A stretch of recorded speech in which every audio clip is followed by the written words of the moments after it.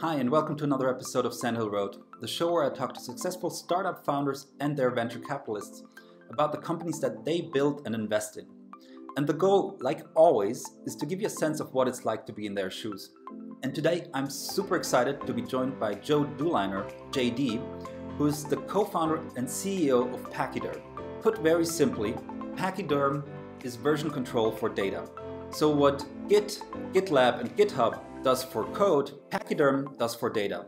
In particular, large datasets. Think Hadoop, MapReduce, or Spark scale datasets. So this means that Pachyderm helps you track the state of your data over time, backtest models on historical data, share models and results across teams. Let's start with a hot dog. Holy shit! And revert to previous states of the data. As such, Pachyderm is, in my opinion, building a core piece of the infrastructure for the large dataset or big data developer and application ecosystem. When they started out in 2014, when companies wanted to get serious about big data analysis, they had to hire an elite set of programmers with their specialization in Hadoop and MapReduce jobs. They have to meet our rigorous standards. I mean, look at the three we've already hired. Just look at them. There they are. Stallions. Each one more magnificent than the last. Or they could contract a third party like Cloudera, but neither of these options were inexpensive undertakings. And this is exactly where Pachyderm with their open core model came in. Having worked as a data infrastructure engineer at Airbnb in 2014, JD realized the complexity but also the potential of solving these large dataset version control problems. And so he set out to build Pachyderm. Today, Pachyderm is a fast-growing tech company financed by some of the best names in the valley. They were part of the 2015 Y Combinator winter batch. After going through Y Combinator, they raised a $2 million seed round backed by the likes of Data Collective, SUSE Ventures Foundation Capital, and the Crunch Fund. It was really interesting to hear from JD in this episode that from this seed round, it wasn't really a linear pathway to Series A. Okay, the only way that we can get this company to survive is like if we can't raise money from investors, we've got to raise money from customers. So last November, they closed on their 10 million Series A led by Benchmark. And in this episode, JD shares the really interesting journey on how this Series A was really a long time in the making. And it wasn't until the next year when we went to talk to Chethan, and now he'd moved to Benchmark. So he was at NEA for the first conversation. So I'm super excited to dig into the founder, product, and funding journey of Pachyderm. So let's dig right in.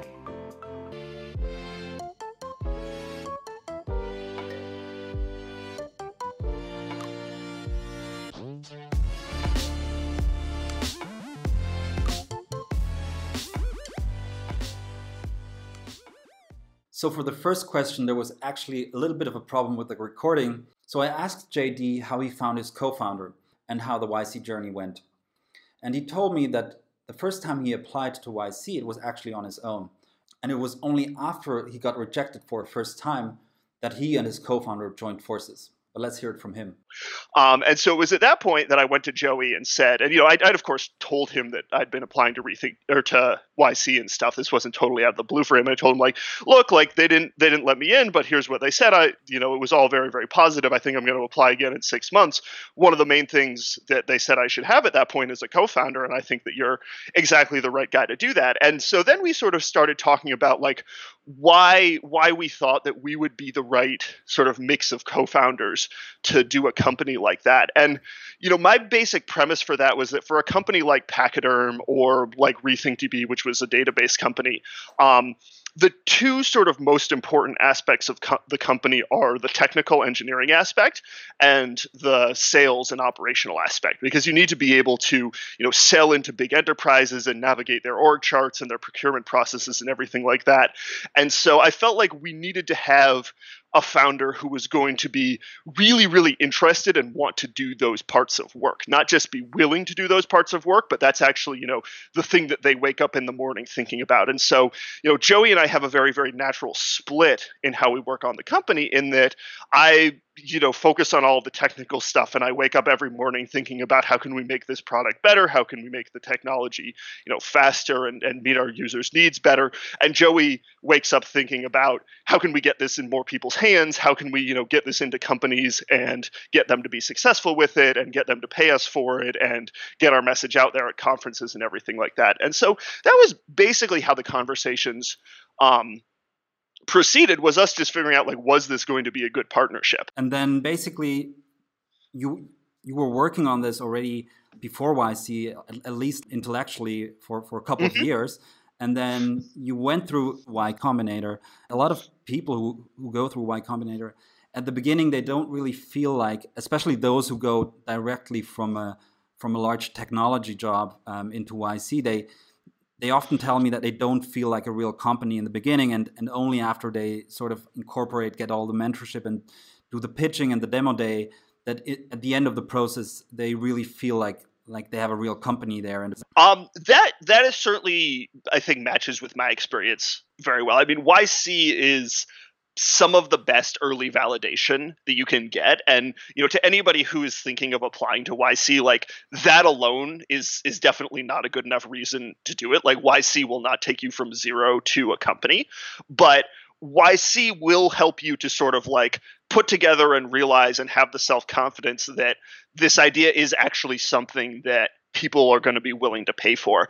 And I think that a lot of where this comes from in YC is less to do with any of the individual partners or stuff that YC the organization does, and it has a lot more to do with the community and the fact that you're just surrounded by people who are at a similar stage in their startup, and they believe in their company and they believe in your company, and you sort of help each other out. I experienced a very similar thing when I went to college, where in high school I sort of had some wonders of can I actually be a math major? Can I actually hack it at a top university and do this stuff? And then I got in there and I got in a classroom with other people, and I started realizing I know these concepts, I can do this. And it was just having those people around me made me believe that I was one of them. So you go through Y Combinator in January 2015. You then basically launch the first version of your product, which gets covered on TechCrunch. And at this point, Pachyderm is built already quite heavily into the whole container ecosystem, building on Dockers. And at this point, I think in the fall when you went through Y Combinator, I think Docker had just raised their Series C, 40 million Series C. That sounds right. Starting to hit some traction, but you were taking some platform risk, and probably when you went out to pitch it to investors, they might not have been that familiar with the whole Docker and Kubernetes ecosystem that would emerge later on. So how was that process, pitching this to investors, and also how do you think about taking this platform risk at that point in time? So I always felt that taking those risks was sort of one of the best things that we could bet on, just because I had a lot of confidence that if I knew nothing else about how to found and run this business, I at least knew what the open source ecosystem looked like at the time and sort of how to navigate that, because that's just the world that I've been embedded in since I learned how to program. I'm always reading about the latest infrastructure, open source projects and things like that. So I had a lot of confidence that Docker was going to succeed. And we actually had the really, really good fortune that sort of set us on the path to founding this company, which was that really, really early on, back before Docker was Docker, back when they were .cloud, Solomon, the guy who originally wrote Docker, went on sort of a little tour of Silicon Valley to just demo it to anybody who'd watch to get feedback on it. And RethinkDB happened to be one of the places that he came to demo it, because he was good friends with the founder there. And so we got to see this really hacky early version of Docker before anybody else did, before I think they'd even released it at PyCon, that we looked at it, and I at least knew, and I think most of the people at RethinkDB knew, like, oh, this is a really awesome way for deploying code. Like, this is a really big problem that like we have and everyone we talk to has, and this is going to solve it. So I had a lot of confidence in Docker. In terms of this being like kind of a headwind in the early days, it totally was. There was, a long process with fundraising where like there was a certain set of investors who were just like, we're not sold on Docker yet. And so if we're not sold on Docker, then like your company makes absolutely no sense. So we don't want to invest in you.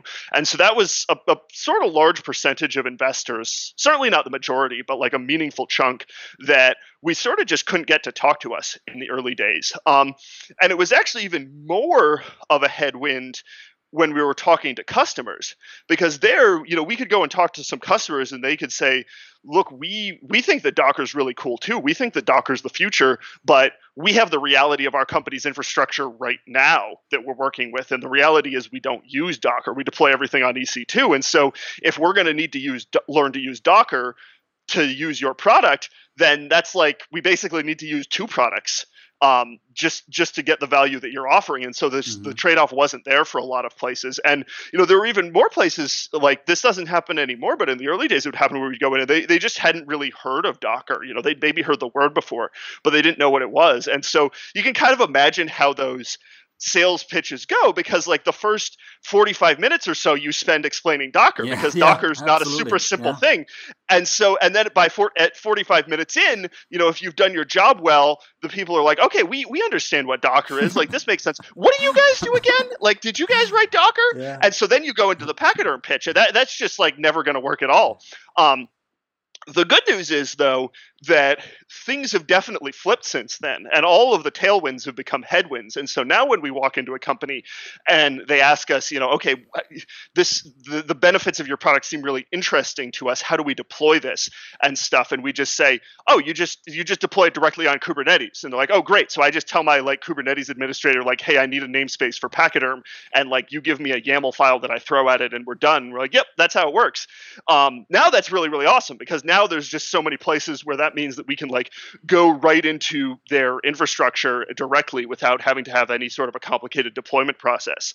And that was really one of the original things that we wanted to fix. I mean, one of the things that my team did at Airbnb was we built the Hadoop clusters, and that was often a like many months, like 6 months process of just drawing out all of the sort of like Terraform scripts and how are we going to have all of these EC2 nodes and who's talking to whom and everything like that, just to get a cluster up and running that people could use. And so going from that to we've already got Kubernetes running, I just throw like some text at it and all of a sudden everything springs up and it's all like architected correctly and everything's connected and all the logs are captured and stuff like that, is one of the really big leap forwards we feel we provide compared to Hadoop. Yeah, I think that makes a lot of sense to me, that probably in the Series A, which I think you closed in last fall, people were already fully on board with what Docker is, and you could going right into what Pachyderm actually does. So let's dig a little bit into the product, I would say.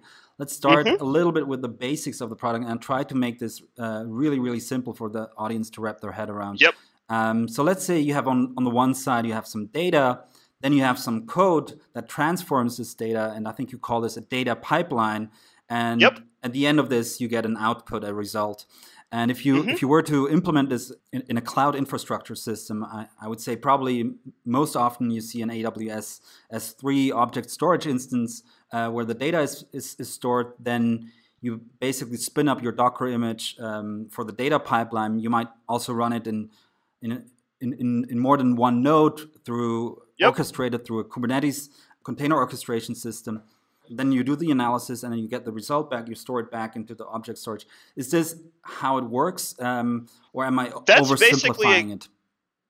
That's basically exactly how it works. Yeah, I mean, you could go into more detail, of course. Like each of these steps has a lot of like things you have to answer in terms of like, well, what happens when it fails? What happens if the node you're on like magically disappears? Because that happens sometimes on the cloud. But I don't think that those are particularly important details to have here. Yeah, that's basically exactly how it works. Okay. You just described it. Okay, then maybe let me take it a step further to basically understand a little bit how Pachyderm maps versus Hadoop. So the way I understand it, Pachyderm has built its own file system, the Pachyderm file system, which is a little bit like the HDFS system, file system that we know from the Hadoop ecosystem. But the way I understand it, in the Hadoop clusters, most of the modern Hadoop clusters, they bypass the HDFS and they store directly to S3.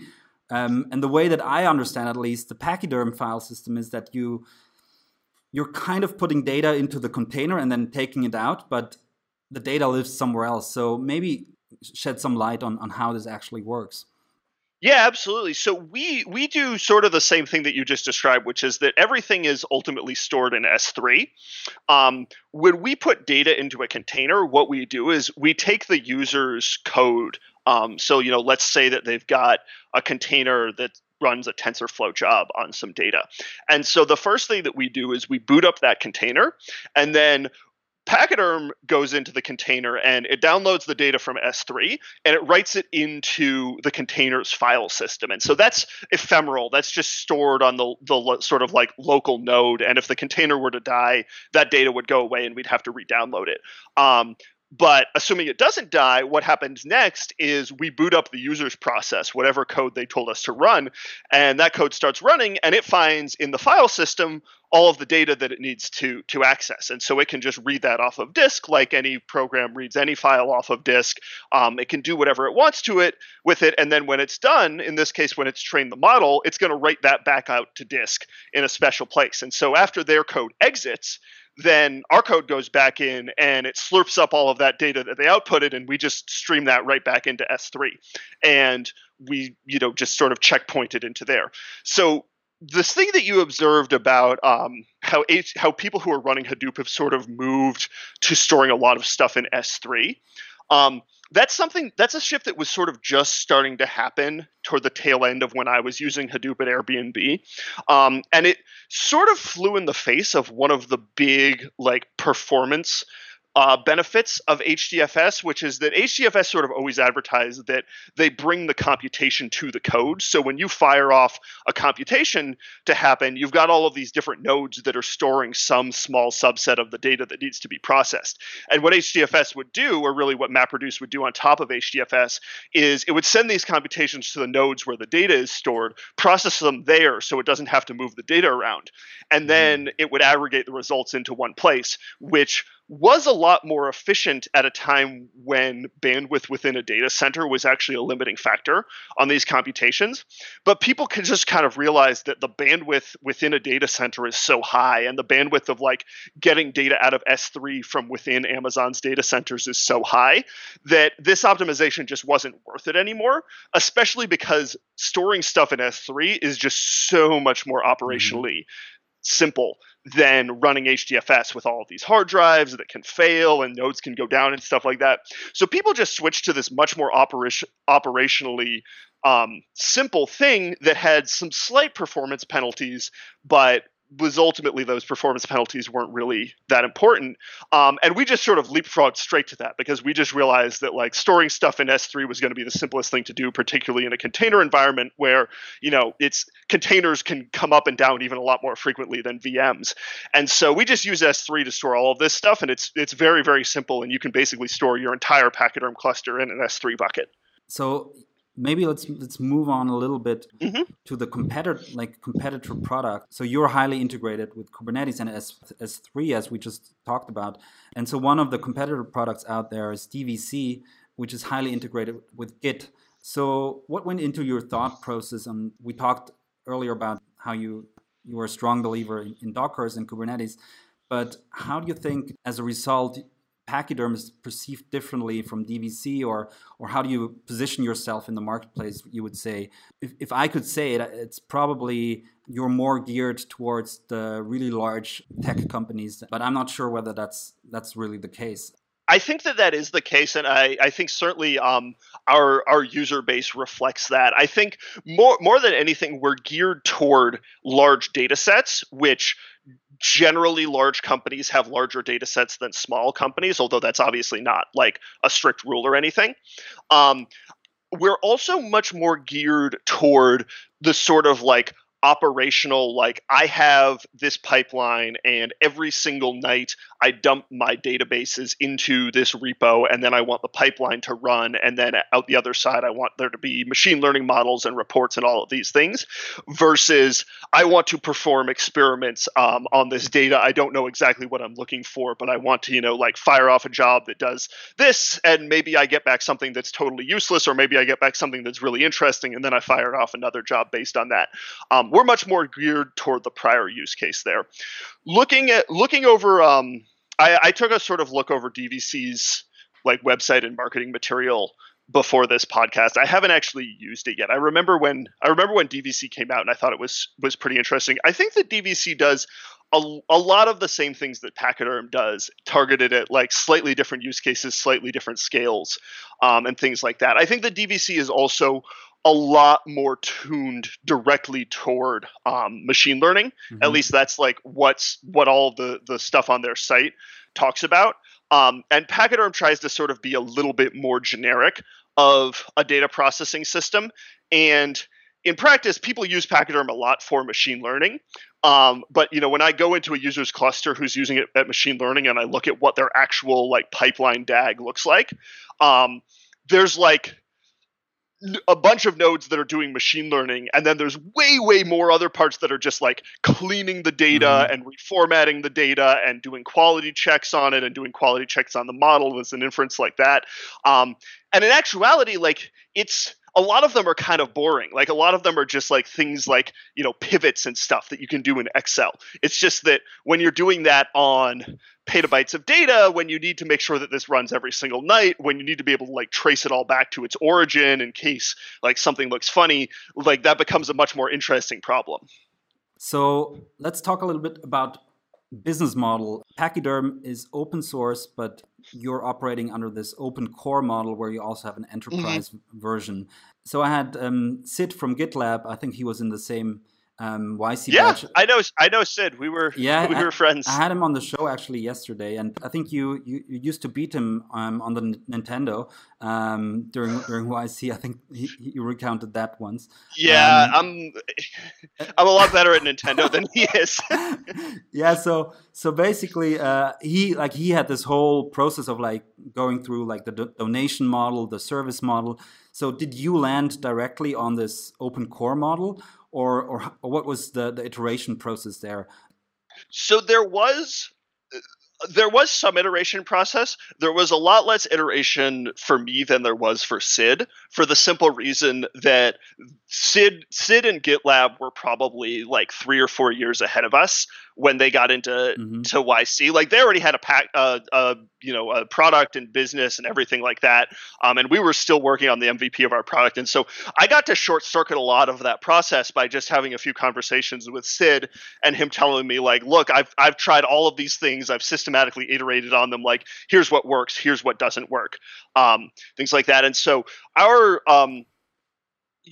business model is modeled a lot off of the learnings of GitLab and sort of looking around at other companies that have been in similar situations. Our board member, Chethan, who's the guy at Benchmark who did the investment, is also on the board of Mongo and Elastic.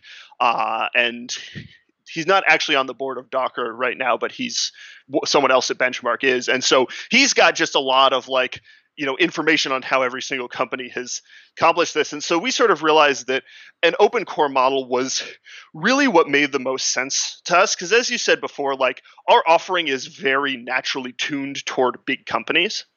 And there's a bunch of features that those big companies were asking us for that we hadn't heard a thing about from a lot of our open source users. Like the best example of this is sort of authorization and governance features of being able to say like, all right, who owns each piece of data and who's able to access this data and what do I do to get access and things like that. And so those are the features that we wound up building for our closed source enterprise offering. It's like that. The other aspect of our business model, which we're just sort of writing and rolling out now, is the sort of hub component of it. So just like GitLab is an enterprise product that you can like pay them for and you can like run on your own servers. And a lot of that is open source. I think most of that is open source. But you can also just go to gitlab.com and use, a hosted version of GitLab with all of the enterprise features, and you can pay for it like that. And that's a really, really natural business model for a product like Git, because Git is all about collaboration, right? And it just gets a lot nicer and easier if you can just put this up on the public internet rather than having it on your company's internal servers. And the same exact thing applies for Pachyderm. Pachyderm is basically like Git for data science. And so it's all about collaboration on data and things like that. And so we're building a hosted hub solution for Pachyderm right now that we're going to be launching in the second half of this year. That's basically for people to get all of these enterprise features online in a hosted solution where, they're just paying us for the hosting costs. I heard you announce this product before, and I think it's going to be really exciting.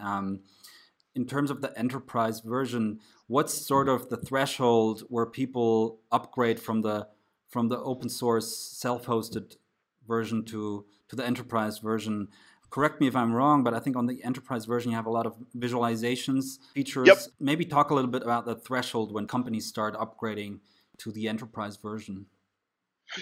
So normally the threshold comes from like some sort of specific need, and we've identified like probably 5 or 6 of them that we've got in the enterprise product that we just don't have in the open source. So the biggest one I would say is like the authorization features of just being able to like pin down who all of the different users are and integrate with LDAP and stuff like that.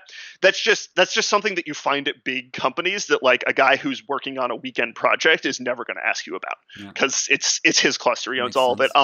Visualizations are a big part of it too.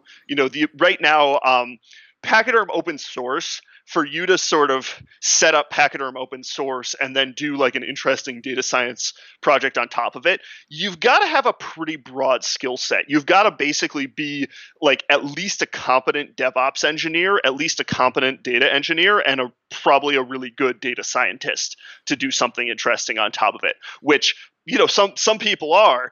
A lot of people are, but not everybody is. And so companies often, they want to be able to have like our data engineering team like understands how to go directly into Kubernetes and see what's wrong and find logs and stuff like that.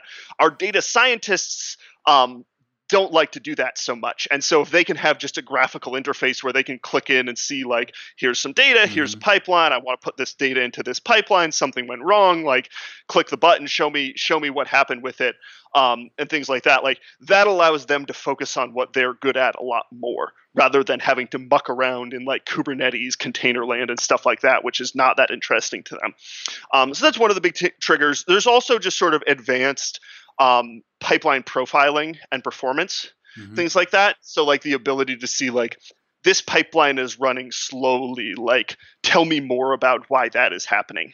Another I will say like pretty big trigger is just the support that comes with the enterprise product. We have like open source support channels, which means we have a big Slack channel with all of our users in it, and people ask questions and we answer questions. But for enterprise users, like we give them private support channels and we'll get on the phone with them. And if there's, anything, any blocking bugs or anything, we'll get those fixed really, really quickly.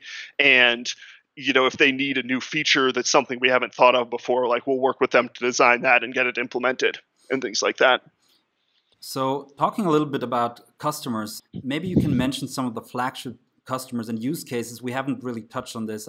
For me, like the archetypical use case is really this Airbnb, large geolocation data sets. But maybe you can give us some flagship customers and use cases of people using Pachyderm today. Yeah, absolutely. So one example is actually the Department of Defense, and we get used by a couple of defense departments. But most recently, the United States Department of Defense used Pachyderm for hosting this competition for doing image recognition on drone footage. So basically, like they had a whole repository of drone footage collected from drones that are flying around, and they wanted to host a competition to the public where people attempt to implement algorithms to detect what's going on, like be able to say, here's a hospital, here's a tree, things like that. And so they implemented all of that on top of Pachyderm. In this is a pretty like clear data pipeline problem, wherein you have like at the top all of this drone footage, and then a user submits some code to run, and they create a pipeline that runs that code against the footage and gets a score from that, and then sends that score back to the users. We're also getting used in sort of a lot of geological studies things. We recently onboarded Shell, the petroleum company, as a customer. We also get used in a lot of biomedical sciences. So have you heard of the company AgBiome? Yes. Yeah, they do basically microbe design for agricultural products. Pachyderm also sees a lot of interest in financials, financial industries. So we're working with the Royal Bank of Canada to build out basically their whole data platform that their data scientists use to consume data and process it into forecasting models, into loan algorithms and things like that. These make a lot of sense to me. Financial services, definitely one where you have really huge granular data sets, also image recognition. So let's talk a little bit about scaling Pachyderm. So you raised this 10 million Series A in November, which was led by Benchmark, and you're now basically in this scale-up mode. So talk to me a little bit about what keeps you awake and how you're deploying this capital now. I assume a lot of it goes into engineering work and probably sales, but maybe talk a little bit about how you think about scaling this company.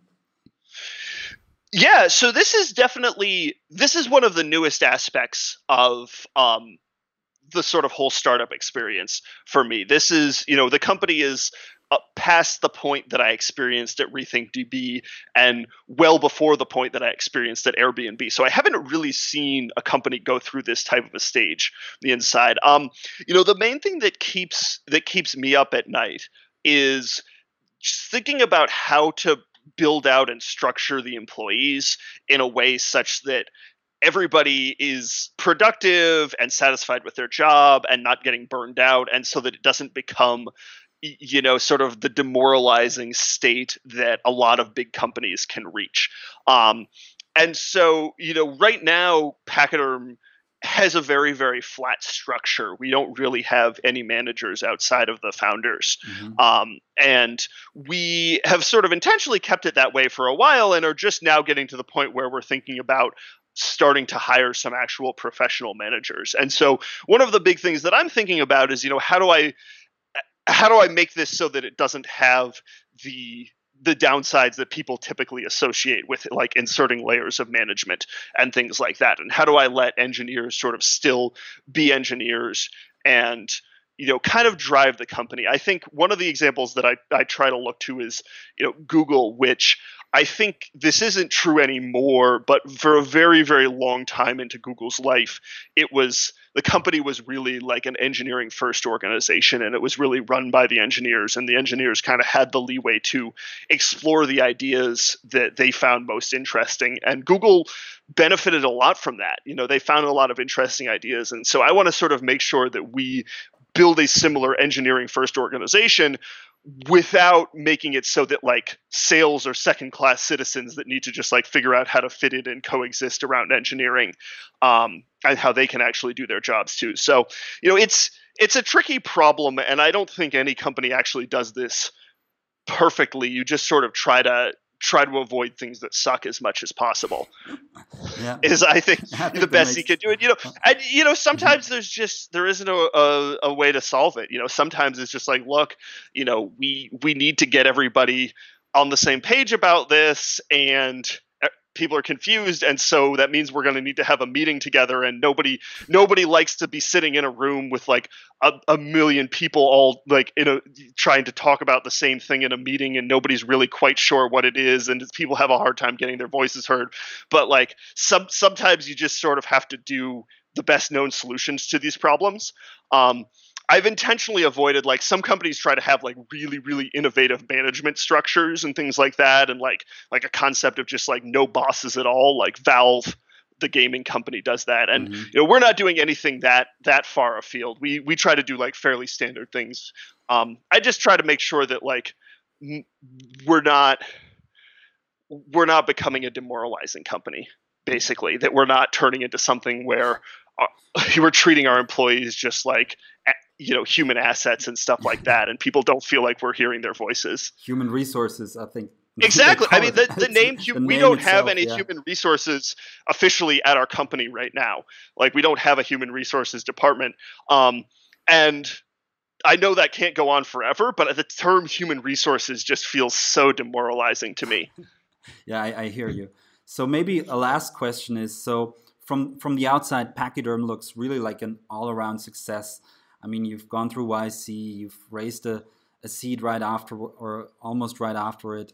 Then you've now gone to a Series A.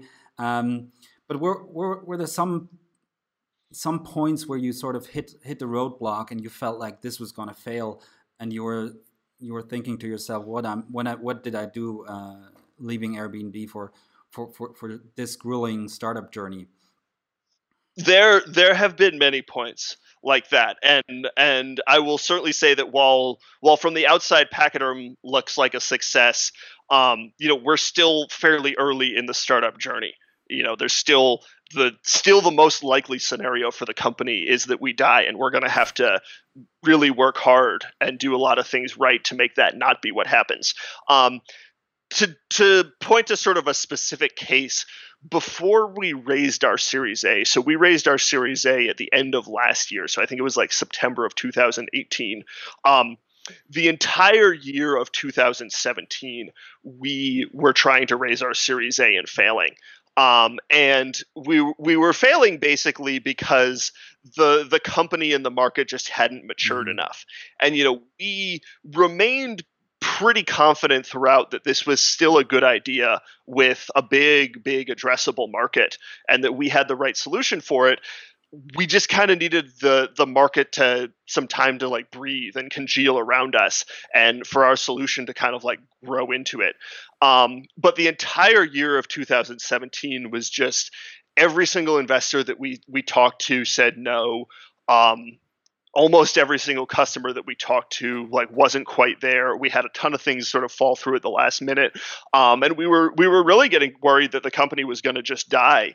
And things sort of didn't turn around until the very end of the year. I think it was like basically over between Christmas and New Year's, something like that, like very end of December. We were sort of getting pretty close to the end of our runway. Okay. We hadn't been able to get any investors to say yes. And so we realized like, okay, the only way that we can get this company to survive is like, if we can't raise money from investors, we've got to raise money from customers. And so simple, right? Like, who needs investors when you've got customers? And so at the very, very end of the year, like I said, like it must have been like right around Christmas, Joey managed to close BCG, the Boston Consulting Group, for a large six-figure contract. I think it was just shy of $500K. And so getting that was both, great, because that was the money. Like, we looked at that, we're like, oh shoot, we just closed, like 6 more months of runway in one contract. But then also once we saw that, we realized like, oh, we can close contracts this big. Companies are going to be willing to pay this amount of money for Pachyderm. And so once we sort of had that, things really started to change around in 2018. And we closed a couple more large 6-figure deals. Investors started to become a little bit more receptive to us. And that all sort of culminated in in the end of 2018, when we finally raised money from Benchmark. One more sort of funny story to throw in there was that actually one of the investors that we talked to during 2017 when we couldn't raise money was Chaitin, who ultimately wound up investing in us. And that was the conversation with Chaitin was probably one of the most demoralizing conversations, because we had our first meeting with him and we were like, we felt like that went great. Like, we had never had an investor so engaged. Like, he understood the problem. He understood the solution. He just was really, really into it. And then we didn't even get a second, like a second conversation with him. And that was when we really started questioning. We're like, are we just like completely wrong? Like, were we just sitting there in the room thinking that he was loving it and secretly like he was just like looking at his watch, like, when am I going to get these guys out of here? And so we sort of just like, I guess we were wrong, like, chalk it up, like, keep on moving.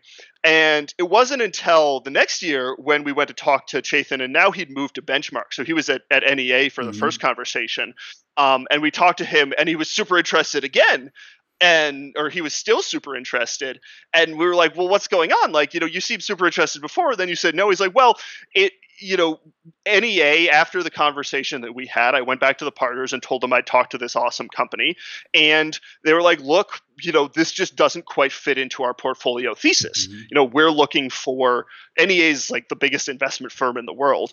And so they're looking to deploy like $300 million into a company that's going to IPO within the next 5 years, rather than into a startup like us where they're going to deploy like 10 million and we're going to like IPO in 10 years or something like that. And so it had nothing to do with the quality of the company that they had said no to us. It was just the situation of the investment firm at the time, things like that. And so that's why, like, it's really, really important if you're trying to raise money or doing anything with your startup that you not let any one data point affect you that much, because there's just so much going on in any one decision. And it's really hard not to, because like you're out there sort of like bearing your soul, or at least you're in a very vulnerable position when you're trying to get people to invest in your company that you've spent years and years and years working on. And so the fact that they can say no because it's like, not because you've done anything wrong, it's just because we're looking for investments with this time frame that we can invest this much money in, and like the numbers here don't match. And that's perfectly reasonable for investment firms to do. Like, they've got to have sort of a thesis and a way of doing business and stuff like that. But it feels very personal, and that one definitely, like, that one hit both of us pretty hard. The most important thing for all of this stuff is that, being with a co-founder where you really do believe in each other and believe in the idea, and you can at least sort of come back at the end of the day and say, like, look, this person didn't invest in us. I don't know why. It sucks. I think they were wrong, but we're just going to keep going because, I still believe in you. You still believe in me, and we both still believe in this company. Yeah, that's a great story. I mean, I recently talked to Joseph Jacks, who's running. I know Joseph. Yeah, and we talked about how for a long time it was really hard for venture to wrap their head around the open core model, the commercial open source software ecosystem in general. And then, I mean, you have people like Peter Fenton at Benchmark who've invested in this space for a long time. And I think NEA, they just moved very much into the later stage deals over time. Yeah, and I get when I talk to other entrepreneurs, particularly ones who are just starting out, I get a lot of questions that are sort of like, I'm thinking of doing this, but I've heard that investors don't like it when a company is like this. Like, do you think I should do this instead? And I always tell them, like, maybe, if it's really, really important that you raise money from those investors who think that, but generally you shouldn't be making that many decisions in your company based on like what investors think about in funding, unless they sort of make inherent sense to you as a founder. Absolutely. So like, investors like to see revenue and they really like to see profits.